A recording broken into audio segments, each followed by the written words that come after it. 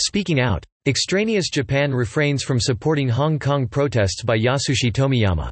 The Group of 7 industrial democracies, at their annual summit meeting in August, should have agreed to urge China to recognize Hong Kong's high-level autonomy and avoid violence to put down Hong Kong citizens' massive protest rallies, as they had promised earlier. The British government issued a statement through its Foreign Secretary, condemning the China-backed Hong Kong police's firing of live ammunition at protesters.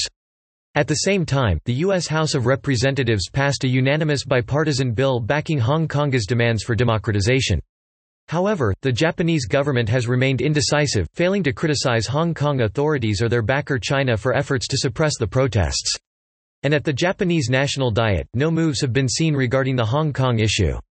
Has Japan become an extraneous country among the Western industrial democracies?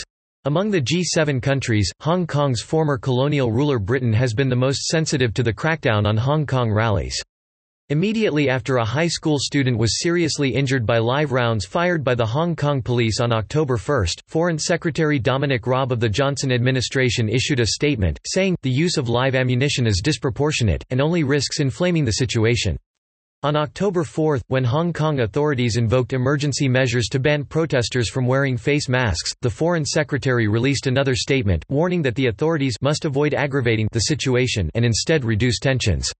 At the late August G7 summit hosted by French President Emmanuel Macron, he included a sentence in the Leaders' Declaration, saying, "The G7 reaffirms the existence and importance of the Sino-British Joint Declaration of 1984 on Hong Kong and calls for violence to be avoided."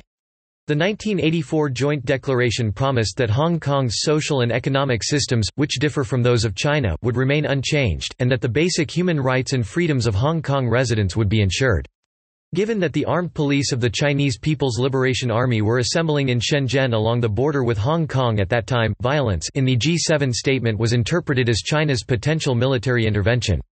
In fact, United States President Donald Trump has been cold-hearted toward Hong Kong protests.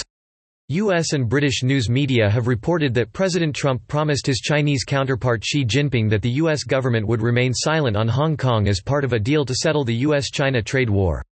It is also said that Trump banned administration officials from making comments supporting Hong Kong protesters. However, the U.S. Congress's proactive engagement on Hong Kong is poised to blow away President Trump's lack of concern. The Hong Kong Human Rights and Democracy Act of 2019 passed by the U.S. House of Representatives would require the State Department to submit an annual report to Congress on the degree to which the Chinese government actions have eroded Hong Kong's autonomy. Japan's Chief Cabinet Secretary Yoshihide Suga has kept his comments on Hong Kong virtually unchanged over the past few months. He has reiterated that the Japanese government 1 is gravely concerned about the rising number of people injured in Hong Kong and 2 strongly hopes the protests will be resolved early, through peaceful talks among the concerned parties, while maintaining Hong Kong's stability. Some officials in the ruling Liberal Democratic Party think that the Japanese government is taking great care not to arouse China in order to facilitate a smooth reception for Xi Jinping next spring, according to the Yomiuri Shimbun. Xi has been invited to visit Japan for an official state visit then.